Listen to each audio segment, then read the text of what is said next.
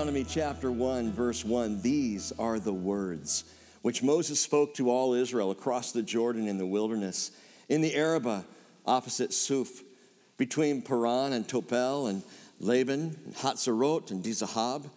It is 11 days' journey from Horeb by way of Mount Seir to Kadesh Barnea. In the 40th year, on the first day of the 11th month, Moses spoke to the children of Israel according to all the Lord had commanded him to give them, after he had defeated Sihon, the king of the Amorites, who lived in Heshbon, and Og, the king of Bashan, who lived in Ashtaroth and Edrei. Across the Jordan in the land of Moab, Moses undertook to expound this law. And Father, I ask that you now would expound your word on our hearts. In Jesus' name, amen. Amen. Well, we are into Deuteronomy. We're going to go ahead and start rolling into this book. We'll see how far we get before Africa calls. Still waiting for Africa to call, but I'm sure they will. In Acts chapter 20, we read one of my favorite stories in all the Bible. Let me just read it to you. On the first day of the week, Acts chapter 20, verse 7, when we were gathered together to break bread, Paul began talking to them, intending to leave the next day, and he prolonged his message until midnight. So you can see why this is one of my favorites. There were many lamps in the upper room where we were gathered together, Luke writes, and there was a young man named Eutychus, whose name tragically and ironically means fortunate, sitting on the windowsill, sinking into a deep sleep, as Paul kept on talking. He was overcome by sleep and fell down from the third floor and was picked up dead. But Paul went down and fell upon him, and after embracing him said, "Do not be troubled, for his life is in him." And when he had gone back up and had broken bread and eaten, he talked with them a long while until daybreak, and then left. They took away the boy alive and were greatly comforted. Roughly a 24-hour sermon with a quick break for resurrection and a snack. But you know what? That's what the Word of God does. It'll kill the old self, but you will come away alive and greatly comforted. I love the story. Eutychus dies and is resurrected. The Word has a way of doing that. The Word, which is sharper than any two-edged sword, it'll kill you dead and bring you back alive. In 1955, Pastor Clinton Lacey set a world record for the longest sermon ever preached. 48 hours and 18 minutes. So don't ever tell me I've gone too long. Afterwards, someone apparently thought it was time for a new beatitude. Blessed is the preacher whose train of thought has a caboose.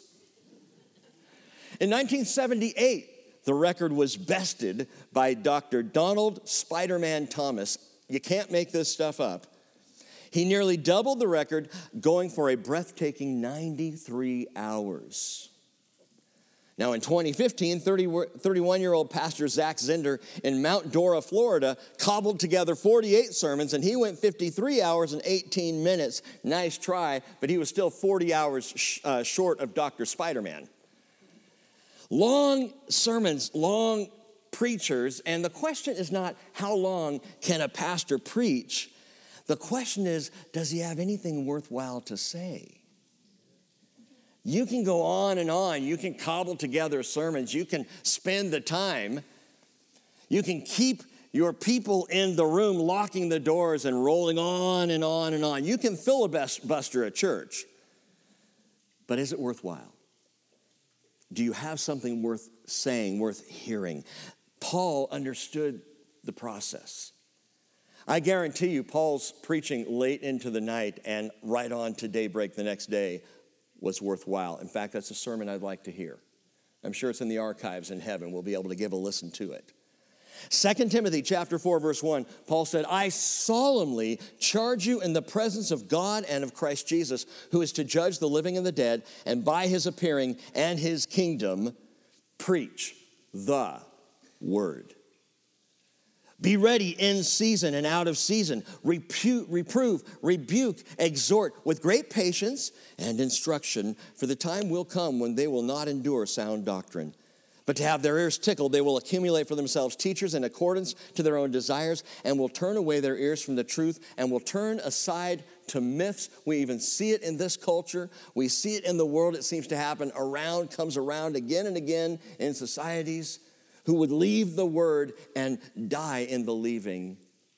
The thing about the word is it will kill you dead, but it will raise you back to life. But walk away from it and you're just going to be left for dead.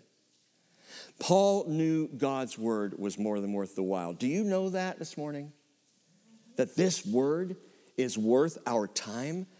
That the Lord himself in Isaiah 55 verse 10 said, as the rain and snow come down from heaven and do not return there without watering the earth and making it bear and sprout and furnishing seed to the sower and bread to the eater, so will my word be which goes forth from my mouth. It will not return to me empty without accomplishing what I desire and without succeeding in the matter for which I sent it. That's God's promise. Feed on my word. Come and get it, the Lord might say. It'll kill the old man or woman, but it will take root. It will sprout life. It will bear fruit, as we've been talking about, within your within. It will work in you and work on you. And for the single-hearted, mission-minded Paul, nothing mattered more than the preaching of the word. Nothing mattered more than the gospel of Jesus Christ. And so he solemnly commanded Timothy, young pastor Timothy, preach the word. The book of Deuteronomy is the longest single sermon in the Bible. The whole book is a sermon. At least the first 33 of 34 chapters. It is one long sermon of Moses there on the plains of Moab across the Jordan from Jericho. He undertakes, as the Bible tells us, in the 40th year on the first day of the 11th month. What does that mean? 40 years out from Egypt. 40 years out from Egypt now in the 11th month, which, by the way, is the last month of Moses' life. And he undertakes now to expound the word of God, everything God had told them, everything he had taught them. And we've been studying all of this through Torah. Everything out of Exodus and Leviticus and Numbers, all of the law. Now Moses is coming back to it. This marvelous book has been called the preached law because it's Moses doing a sermon on all that God has told him. Moses is now preaching and teaching, articulating and applying the word of God. Again, you understand that Genesis, Exodus, Leviticus, Numbers, they're packed full with the works and the words of God. But when you come to Deuteronomy, it is the preaching of Moses about the works and the words of God. So now we get to application time. And this is no Guinness World Record-breaking stunt. This is no seeing how long can we go. And by the way, don't expect Deuteronomy to be a boring duplication of law, some dull oration. Moses spends this last month of his life on what is wholly worthwhile, very nearly to his last breath, preaching on the precipice of the promised land. I was thinking about that this week. I want to go out that way. I really do. My wife has heard me say it. I want to teach on a Sunday and be caught up on a Monday. That's my plan. That my last words would be his. That the last thing I do here would be to preach and teach the word of God. By the way, Monday, September 6th is Labor Day. Yay. But you know what else it is? It's Yom Teruah. It's a day of trumpets. And I think we're going to celebrate that if I can get to Africa and back before then. And this year, what's interesting to me is Yom Teruah, Day of Trumpets, actually begins the next Shemitah. What's that? It's the next sabbatical year. Every 7th year is the Shemitah, the sabbatical year, the Sabbath year, the year that they were supposed to take off as a full-on holiday. So I'm going to do that. Starting September 6th, I'm off for the year. You can join me if you like. I'm kidding. But we're going to celebrate Yom Teruah, the Day of Trumpets. It's that day that reminds us, and I'm not saying that September 6th is the rapture of the church. I'm really hoping it's before then. But what I am saying is we're going to celebrate it because the idea of the trumpet will sound and the dead in Christ will rise, and we who are alive will rise and we will be with them and we'll be with the Lord forever. All of that, it's symbolized in that holiday, I believe. And so we're going to celebrate that when it comes up to us. But Deuteronomy, back to Deuteronomy, this is a pivotal book in the Bible. Some things to note about it, a few facts if you want to jot some of this down. Deuteronomy is among the 3 most quoted Older Testament books in the New Testament.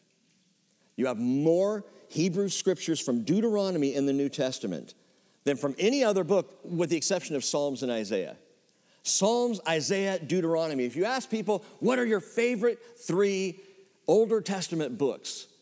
People might say, I love the Psalms. Oh, Isaiah, the prophecies of Messiah, yes, and Deuteronomy. Who says that?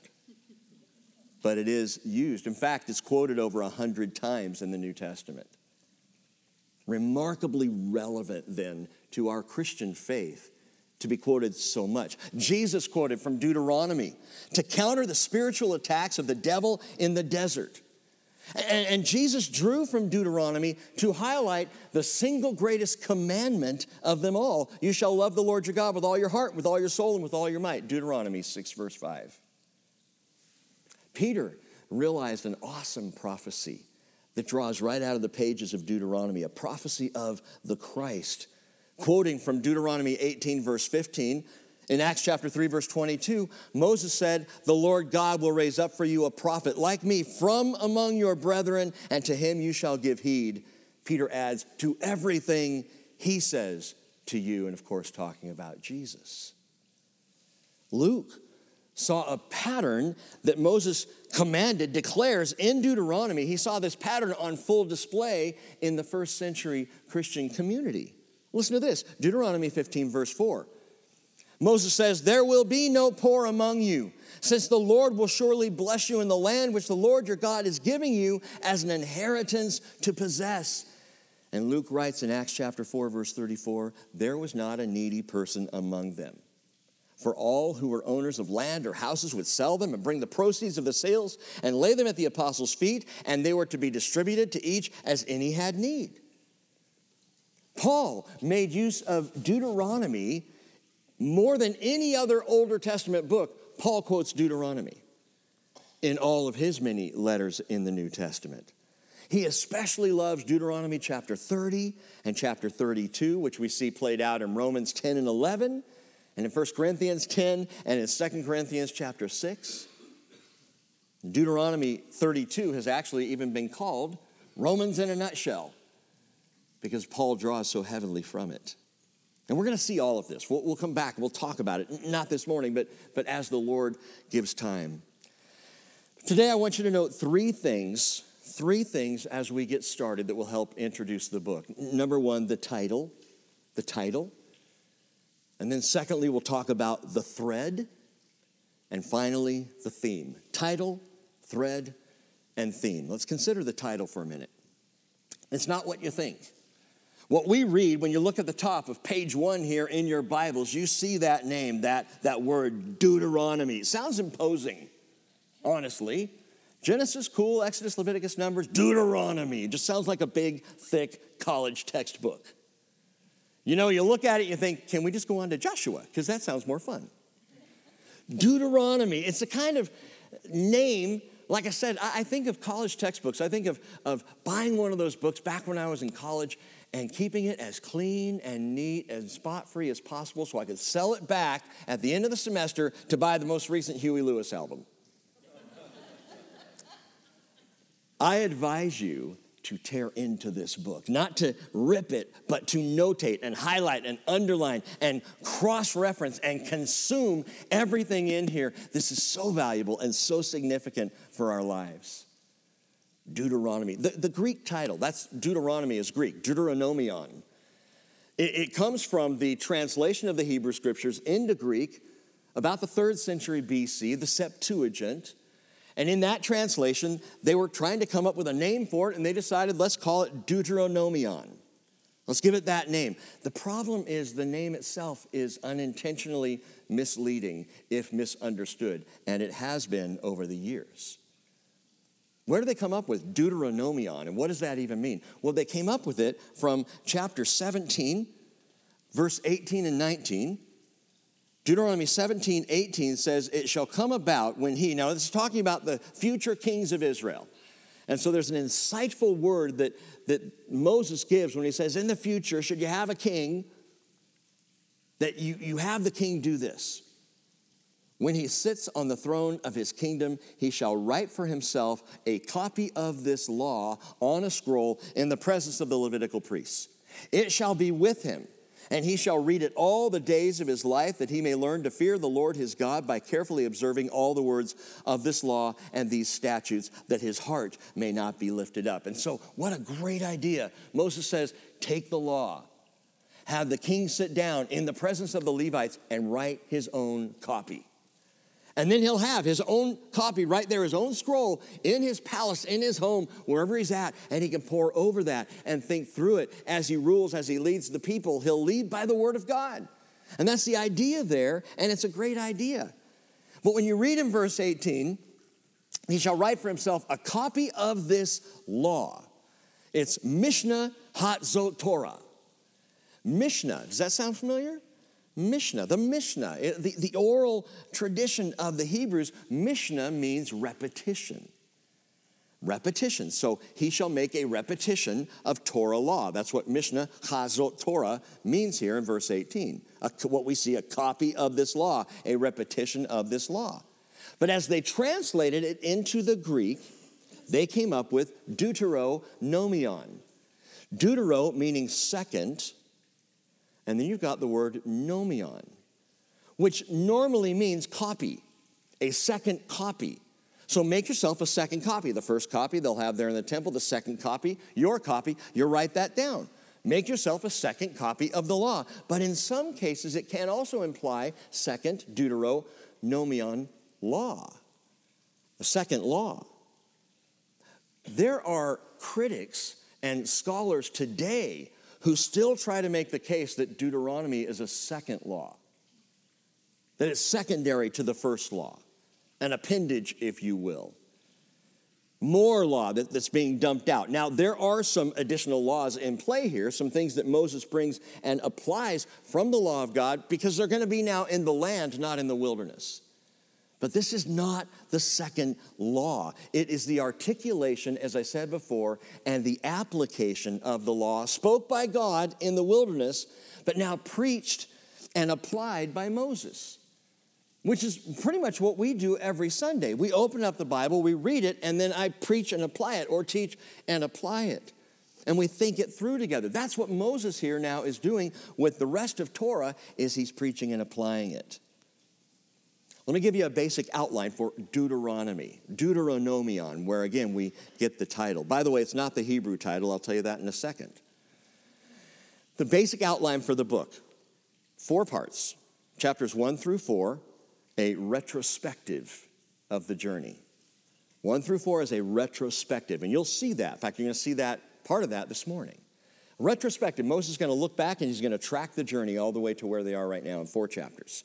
Retrospective. Secondly, chapters 5 through 26 is the relevance of the law. You could say a review of the law, but it's more than that. It's the relevancy of the law as Moses takes and applies the law. Chapters 5 through 26. Third part, chapter 27 through 30 is revelation, and this is where it gets really exciting because it's a revelation of Israel's future. In terms of blessings and curses, what will happen, you will read things in Deuteronomy that we have seen happen in the centuries that followed.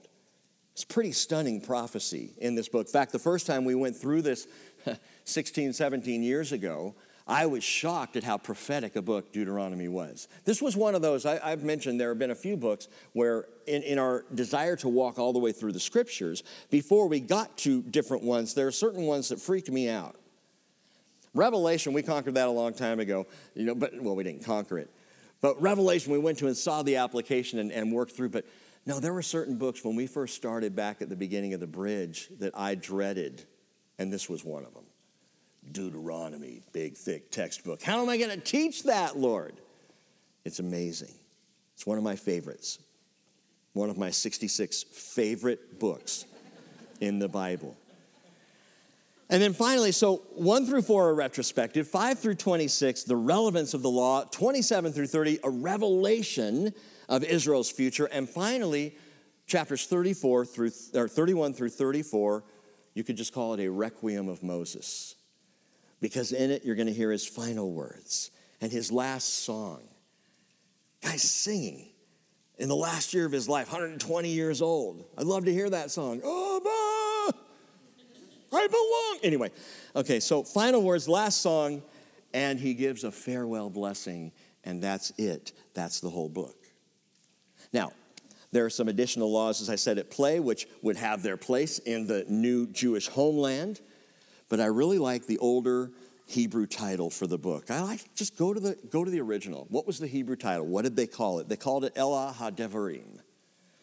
Elah HaDevarim. Just remember Devarim. Devarim means words. It's the first 3 words in Hebrew, first 4 words in English. These are the words. These are the words. That is what the old rabbis called it. Or today they'll just call it HaDevarim, the words. The preached law. Again, Moses expounding God's truth, and what he expounds is profound. HaDevarim. So that's the title. Secondly, note the thread.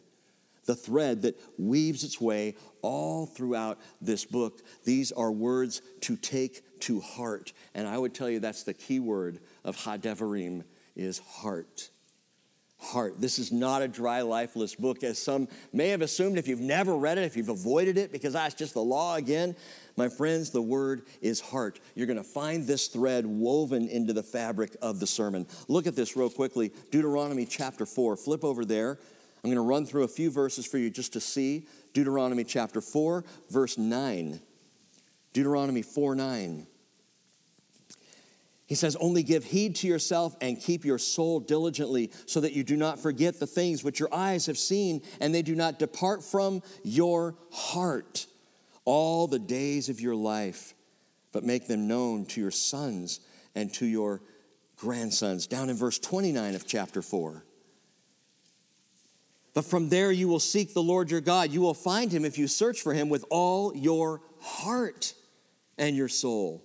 Verse 39 of chapter 4. Know therefore today and take it to your heart that the Lord, he is the God in heaven above and on the earth below. There is no other. Take it to heart.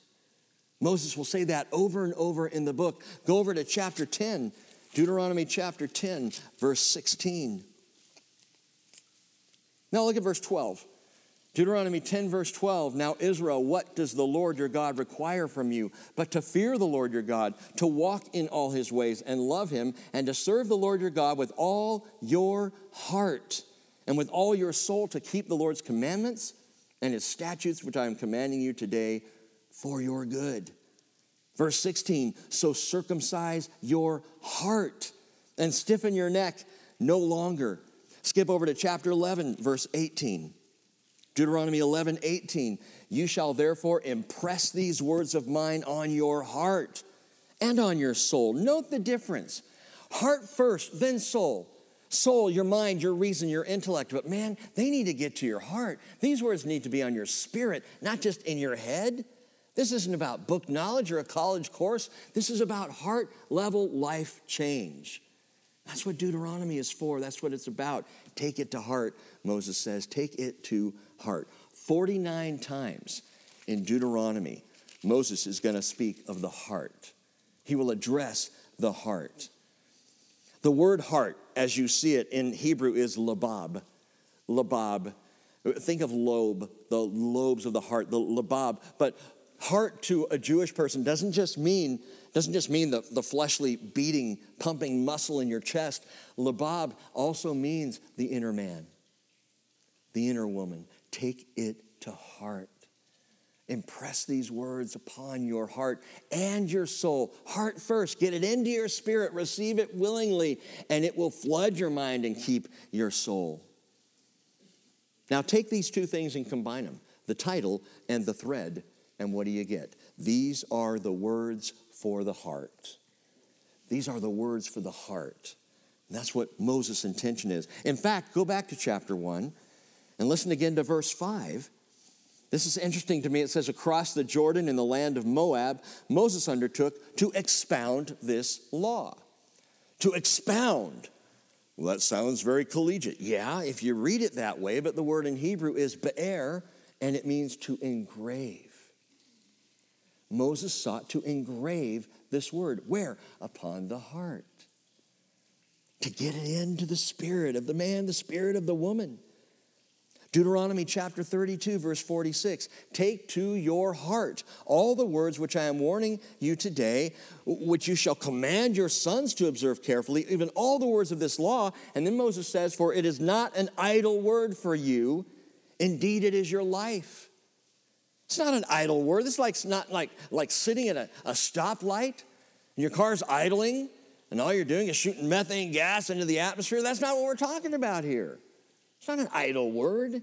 This is dynamic. This is life-altering. And as a strong beating heart is needed for every one of our lives, Moses says, these are heart words that I'm giving you. Heart words, and you need them to live. Jesus would put it this way, blessed are the pure in heart. Blessed are the pure in heart, for they shall see God. Would you like to see God someday? Would you like to know your Creator and actually see Him face to face? The pure in heart shall see God. By the way, I mentioned this on Wednesday night. Why is it heart? Why is it blessed are the pure in heart, not blessed are the pure in vocabulary, or blessed are the pure in behavior, or the pure in actions? And the answer is simple. If God's got your heart, the rest will follow. If He has your heart, He has all of you. So Psalm 119, verse 9, David writes, how can a young man keep his way pure? By keeping it according to your word. And in verse 11 he says, your word I have treasured in my heart, that I may not sin against you. How's your heart this morning? How's your heart when it comes to following Jesus, when it comes to trusting in Him, when it comes to obedience and righteousness versus sin and rebellion? How's your heart today? Is the word engraved upon it, as Moses seeks to do in Deuteronomy? Please understand, what took me years to get, truly, Les and I have talked about it, it took both of us years of religion to finally figure it out that it wasn't about religion. Years in the church to finally understand that it is always about the heart where God is concerned. It's always about who you really are and who He is and the two coming together. It's not about rules and regulations for the sake of keeping rules and regulations. This is not a second law to weigh you down. These are words to take to heart. Title and thread. These are the words, the thread for the heart. And then number 3, the theme. The theme. We're not even half an hour into this, so I'm going to pull a Wednesday night on you. Before we get to the theme, hold tight.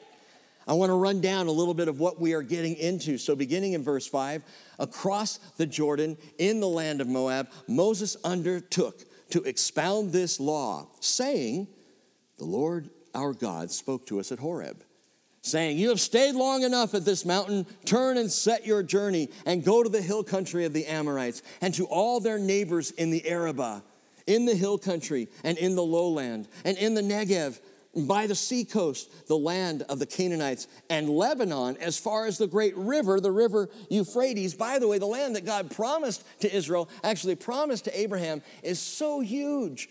You realize that it included all of Lebanon, even the promise to Moses and the people, included all the way up to the border of Lebanon and Turkey.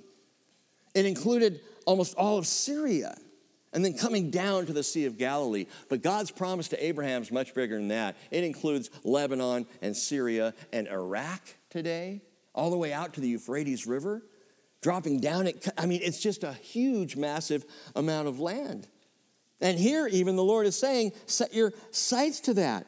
Verse 8, see, I have placed the land before you. Go in and possess the land which the Lord swore to give to your fathers, to Abraham, to Isaac, to Jacob, to them, and to their descendants after them. But I really like this in verse 6.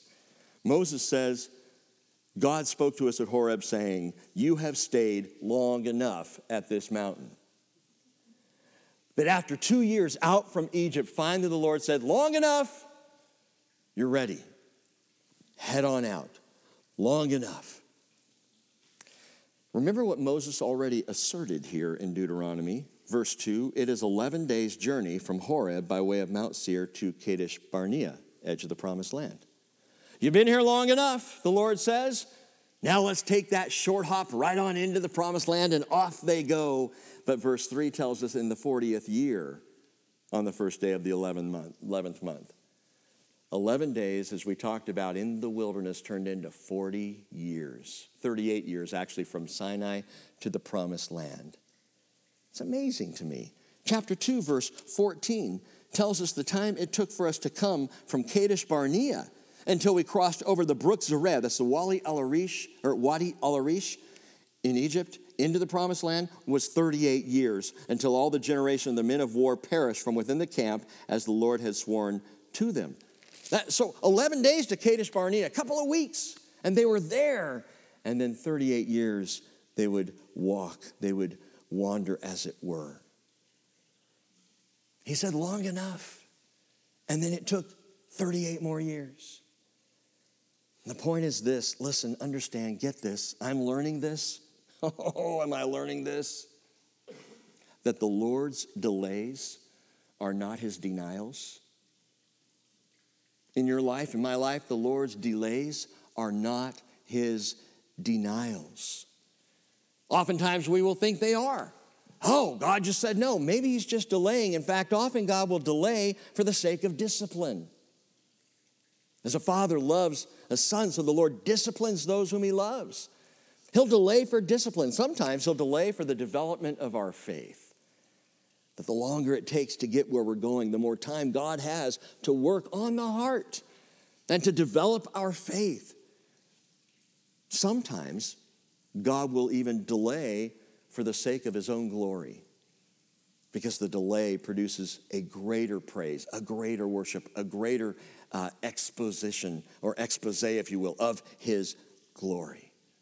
But his delays are not his denials. This people are about to go in the land. They did go into the promised land, though it would take them 38 years longer than what they originally thought. Verse 9, so I spoke to you at that time saying, Moses saying, I'm not able to bear the burden of you alone. I've said that to my kids. The Lord your God has multiplied you, and behold, you are this day like the stars of heaven in number. May the Lord, the God of your fathers, increase you 1,000-fold more than you are and bless you just as he has promised you. But how can I bear alone the load and burden of you and your strife? Moses said. So choose wise and discerning and experienced men from your tribes, and I will appoint them as your heads. You answered and said, the thing which you have said to do is good. So I took the heads of your tribes, wise and experienced men, and appointed them heads over you, leaders of thousands and of hundreds and of fifties, of tens, and officers for your tribes.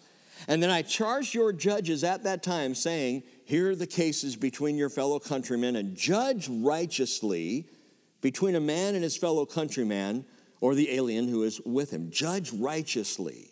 That's worth circling. You shall not show partiality in judgment. You shall hear the small and the great alike. You shall not fear man, for the judgment is God's.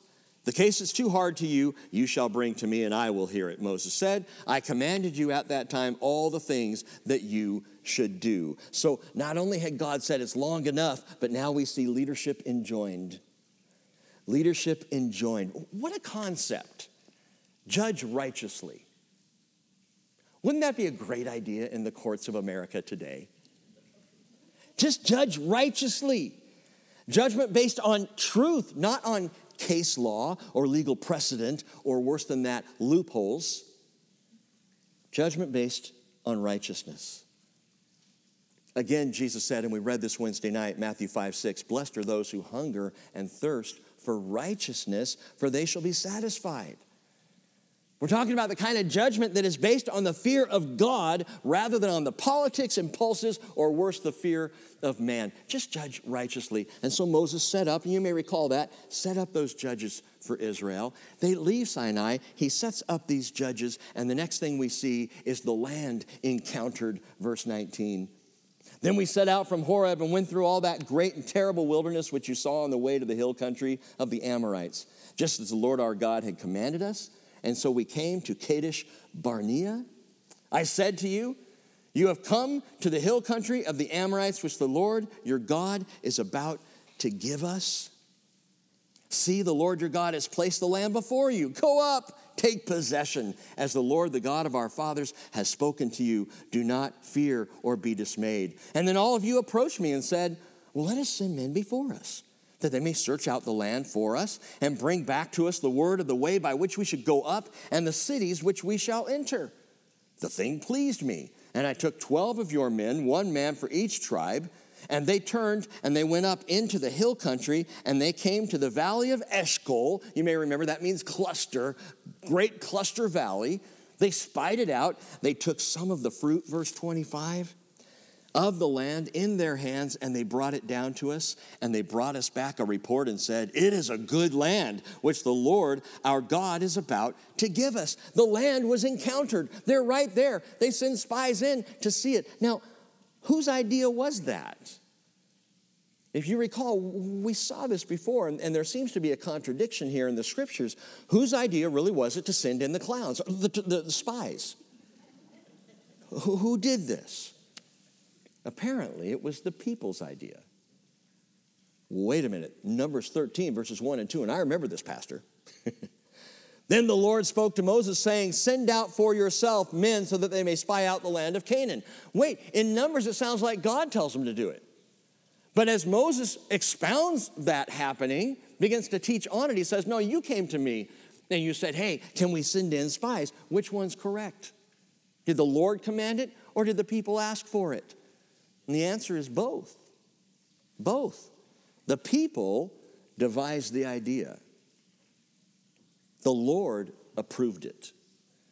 They said, hey, we want to send in spies. Moses says, Lord, and he goes, yep, go ahead. And it makes me wonder why.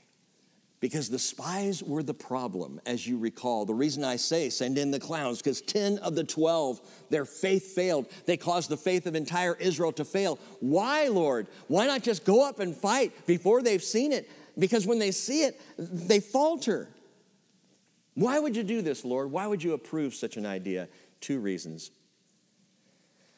He knew what they would see. He knew they would see a land of fatness and fruit, and a land of big fat dudes.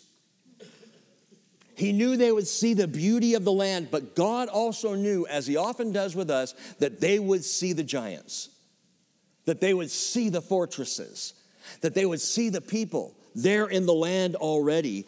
And God allowed them to see both, because the question was and always is, will you trust God or your own eyes?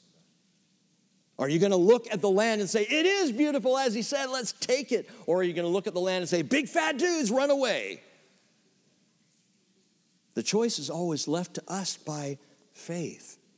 So verse 26, Moses says, yet you were not willing to go up, but rebelled against the command of the Lord your God. And you grumbled in your tents. Worst thing that can possibly happen, and yet it tends to mark even our tents, our homes today, the grumbling. It never happens here.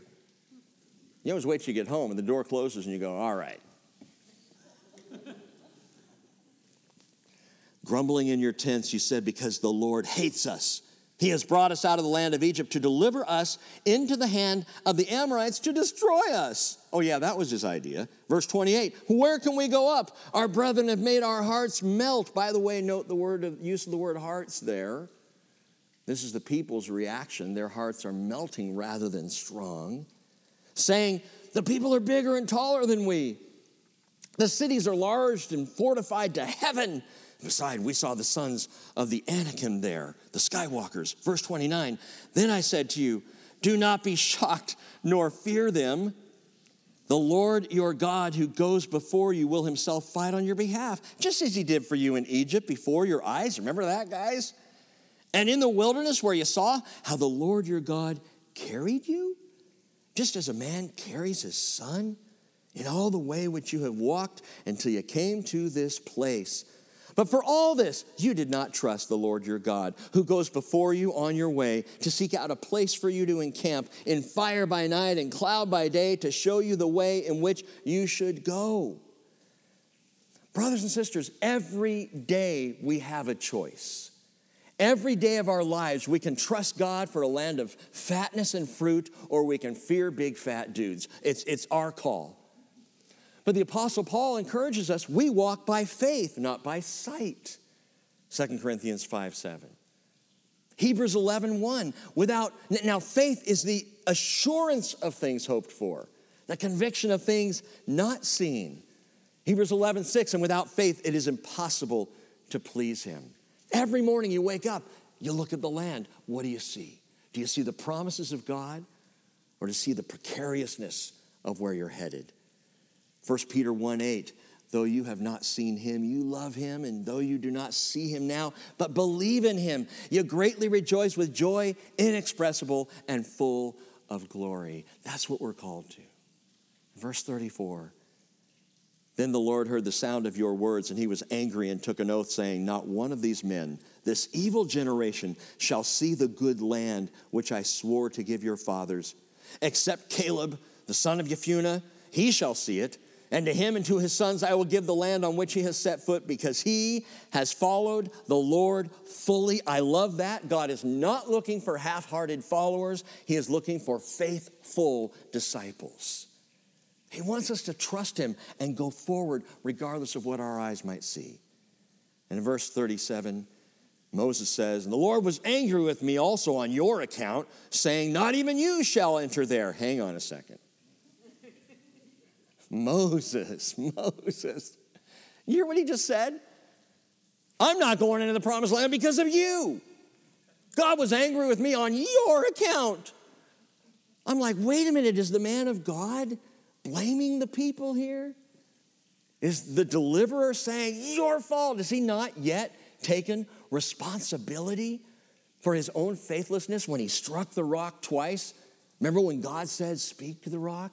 But Moses got all up in their faces and struck the rock and yelled at them.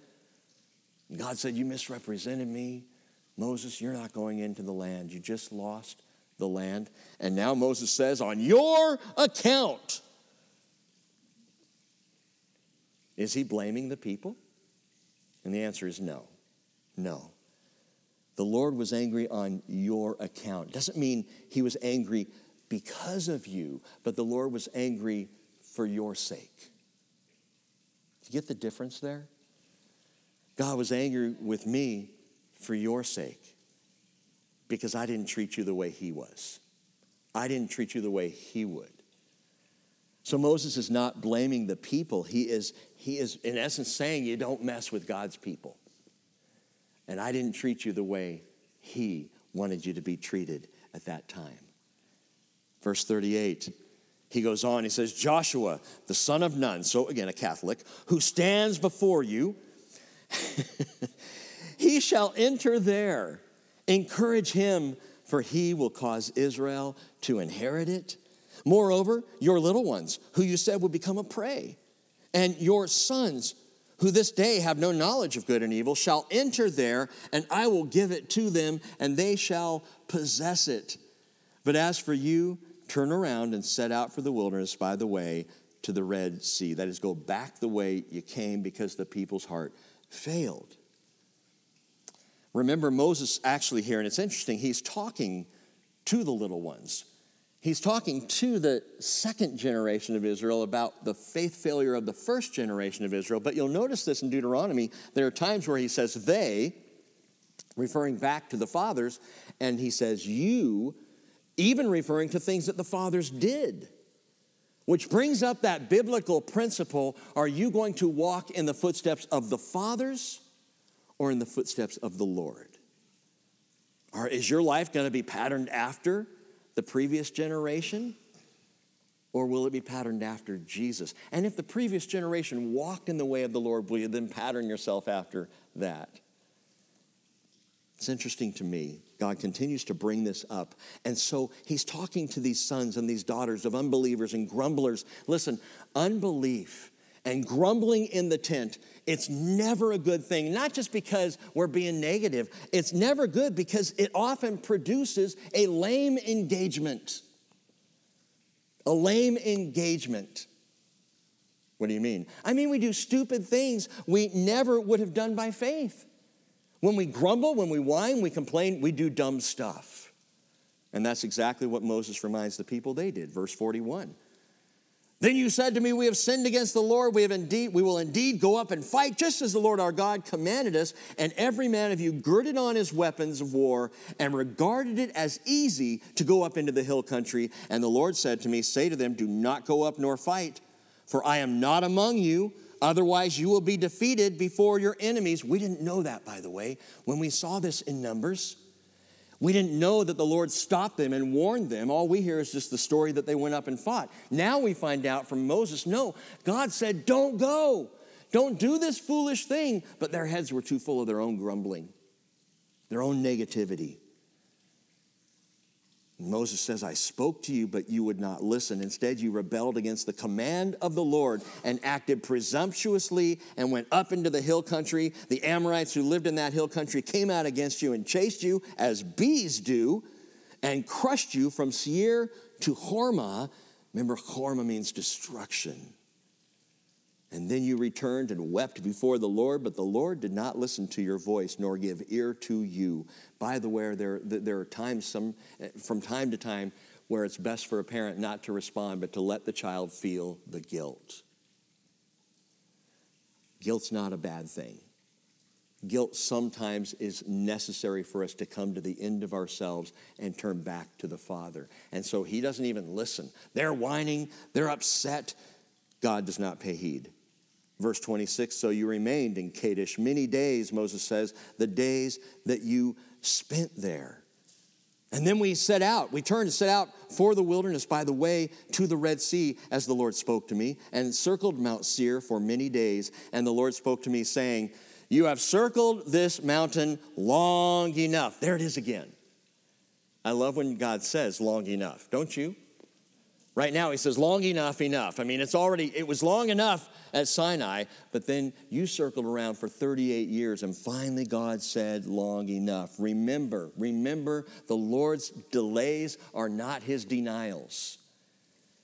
His delays are not his denials. In Israel's case, again, it was for all of this. It was for discipline. It was for the development of faith in the people. And it was for God's own glory to be established. Side note. Does that bother anybody? I mean, let's just being human for a minute. In our natural flesh, does it ever bother you the thought that God might delay good things in your life just so he can get some more glory? Listen to this story. John chapter 9. As Jesus passed by, he saw a man blind from birth, and his disciples asked him, Rabbi, who sinned? This man or his parents, that he would be born blind. They believed in that direct line, sin brought about blindness or deafness or dumbness or muteness or lameness or any of the problems. Physical problems is because you're a sinner, man. You can make a case for that. Sin's in the world, and so because of sin, we have decay and death and illness and all the stuff that we have, but they tied it directly. Who sinned that this man be born blind? And Jesus said, it was neither this man that sinned nor his parents. It was so that the works of God might be displayed in him. What? A man was born blind so God could be glorified? You know, from a human perspective, that doesn't sound fair. That doesn't sound right. This guy's going to suffer all these days in blindness and darkness because, so that God could at some point get the glory? Do you think that the once born blind man complained for the days that he lost to the darkness on the first day that he saw? Do you think he went, oh man, I could have been doing this for 30 years. What's the matter with you, Lord? How come you, why? The healed usually don't turn around and complain of their healing. And God's got a perspective that's so much greater than ours. That his glory isn't just about him. Understand this? That when we see his glory, it changes us. And he brings his glory and presents his glory because of what it does. Yes, he deserves it, absolutely, but it does something to you. It does something to me. And even after the Pharisees kicked this guy out of church, at the end of the story, John chapter 9, verse 35, Jesus heard they'd put him out. And finding him, I love that, Jesus went looking for him. And he said, "Do you believe in the Son of Man?" And he answered, "Who is he, Lord, that I may believe in him?" That's what the glory of God does. It brings faith. Who is he? I want to believe. And Jesus said, "You have both seen him, and he is the one who is talking with you." He said, "Lord, I believe." And he worshiped him, and he got saved in that moment. I love this. Jesus said, "For judgment I came into this world so that those who do not see may see, and those who see may become blind." And he was talking about the Pharisees. The point is this: wait for the Lord. When he delays, there is always a moment where God says, "Long enough," and we see his glory. We see his glory. We'll see clearly. Yet those who wait upon the Lord shall renew their strength. They will mount up with wings like eagles. They will run and not get tired. They will walk and not become weary. Why? Because we've seen the glory of the Lord. So to me, God's delay for his glory is the best reason of all for him to delay.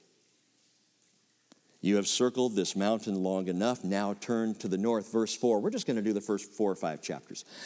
Turn to the north, he says, and command the people, saying, "You will pass through the territory of your brothers, the sons of Esau, who live in Seir.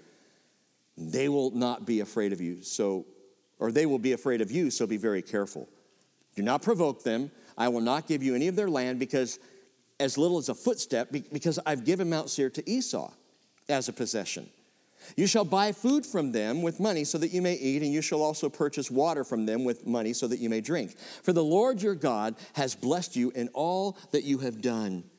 I love this. "He has known your wanderings through this great wilderness," or literally your goings. "These 40 years, the Lord your God has been with you. You have not lacked a thing. So we passed beyond our brothers, the sons of Esau, who live in Seir, away from the Arabah road, away from Elat, away from Etzion-Geber. And we turned and passed through by the way in the wilderness of Moab. The Lord said to me, 'Do not harass Moab, nor provoke them to war, for I will not give you any of their land as a possession, because I have given Ar to the sons of Lot as a possession.'"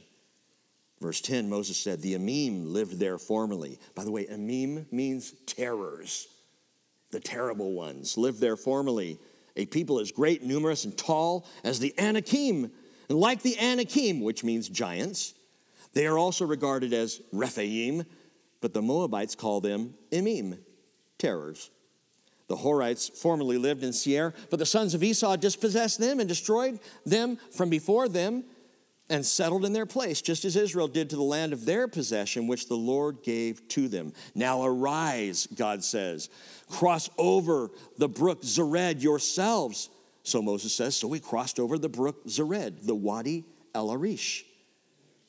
Now the time that it took for us to come from Kadesh Barnea until we crossed over the brook Zered was 38 years, until all the generation of the men of war perished from within the camp, as the Lord had sworn to them. Okay, far enough. Stop there. Listen up. Did the Lord hate Israel? Seems a strange question to ask, but that's what they grumbled about back in chapter 1, verse 27. Because the Lord hates us, he has brought us out of the land of Egypt. Do you see what rebellion does? And what grumbling and a refusal to trust in the Lord and to look and to wait for his glory does? It causes a people to feel like God hates them. Not only does it make us do stupid things, but it blinds us to the love of God when we grumble and complain. Which brings us to the third and final introductory note. The title is Hadevarim. The thread is the heart. The theme is love. The theme of the book of Deuteronomy, Hadevarim, is love. Chapter 6, verse 4, which reads, "Hear, O Israel, the Lord is our God, the Lord is one. You shall love the Lord your God with all your heart and with all your soul and with all your might. These words which I am commanding you today shall be on your heart. You shall teach them diligently to your sons. You shall talk of them when you sit in your house and when you walk by the way, when you lie down, when you rise up. You shall bind them as a sign on your hand. They shall be as frontals on your forehead. You shall write them on the doorposts of your house and on your gates. Why, Moses? Why? So it gets in the heart. Because you shall love the Lord your God with all your heart and all your soul and all your might or strength. That's the key verse, by the way, of the whole sermon. That's the one. That's the basis verse. That's the one to go to. You shall love the Lord your God. By the way, this is the first time loving God is commanded in the Bible. Deuteronomy 6, 4, and 5. You shall, in command form of the word, love the Lord your God. Moses is preaching the love of God in Deuteronomy. It's the same love we hear preached over and over in the New Testament. And here it is, you shall love the Lord your God. Paul said in 1 Timothy 1:5, the goal of our instruction is love from a pure heart and a good conscience and a sincere faith. John said in 1 John 4:7, beloved, let us love one another, for love is from God, and everyone who loves is born of God and knows God. The one who does not love does not know God, for God is love. Jesus says, John 14:15, if you love me, you will keep my commandments. John 15:13, he says, greater love has no one than this, than one lay down his life for his friends. You are my friends if you do what I command you. When Moses preached to the people, you shall love the Lord your God with all your heart, with all your soul, and with all your might. It is a command. You can slide this right in with all the commandments of Torah law. You shall love the Lord your God. Can you command someone to love you? I tried that in junior high and high school. It never worked. Can you command someone to love you? Listen, you can if you are the definition of love. You can command someone to love you if you've shown them what love really looks like. You can command love if you have loved first. Because love's not a feeling. Love is a decision. Love is a choice that we make. Love, by the way, is evidenced and it is revealed in obedience. You say you love God, that's great. Show me. You say you love God, fantastic. Prove it. I got to prove it? Well, if you love him, you're gonna. Jesus says, if you love me, you will keep my commandments. Because that's what love does. Love obeys. Love says, yes, Lord, whatever you have, whatever you want, that I will do. And it's not obedience to get love. It's obedience because we're loved. And it's the theme of the entire book. We love, John said, 1 John 4:19. We love because why, brothers and sisters? Because he first loved us. That's why we love. 2 Corinthians 5:14 says, for the love of Christ controls us. I think I've told you before, I never liked that verse. I always like the NIV translation, the love of Christ compels us. That's cool. Yeah, his love compels me. I don't want to be controlled. Love of Christ controls me. But that's exactly what Paul wrote. And that's what he meant. And it's true that the love of Christ controls us. Having concluded this, Paul says, that one died for all, therefore all died. And he died for all so that they who live might no longer live for themselves, but for him who died and rose again on their behalf. Chadevarim, Deuteronomy, is at heart a book of love. That's title, that's thread, that's theme. Chadevarim is at heart a book of love. And that's what you're going to discover as we go through this remarkable teaching of Moses at the end of his life. Jesus this morning rightfully says to you and to me, I have loved you. Will you love me back? Will you choose to love Jesus with all your heart and all your soul and all your might. These are words to take to heart. Let's pray. Father, as we open this book, what a blessing it is to hear your word preached by Moses. What a joy it is to recognize, Father, that we're once again going to be amazed and blessed and encouraged and built up and drawn near to you by the very words of your book. It is not an idle word for us, Lord. Indeed, it is our life. And Father, I just ask, Holy Spirit, if you would convict us of anything this morning, convict us of your love for us. Convict the world of your love for them. And may we respond to your love and obedience. I pray in Jesus' name.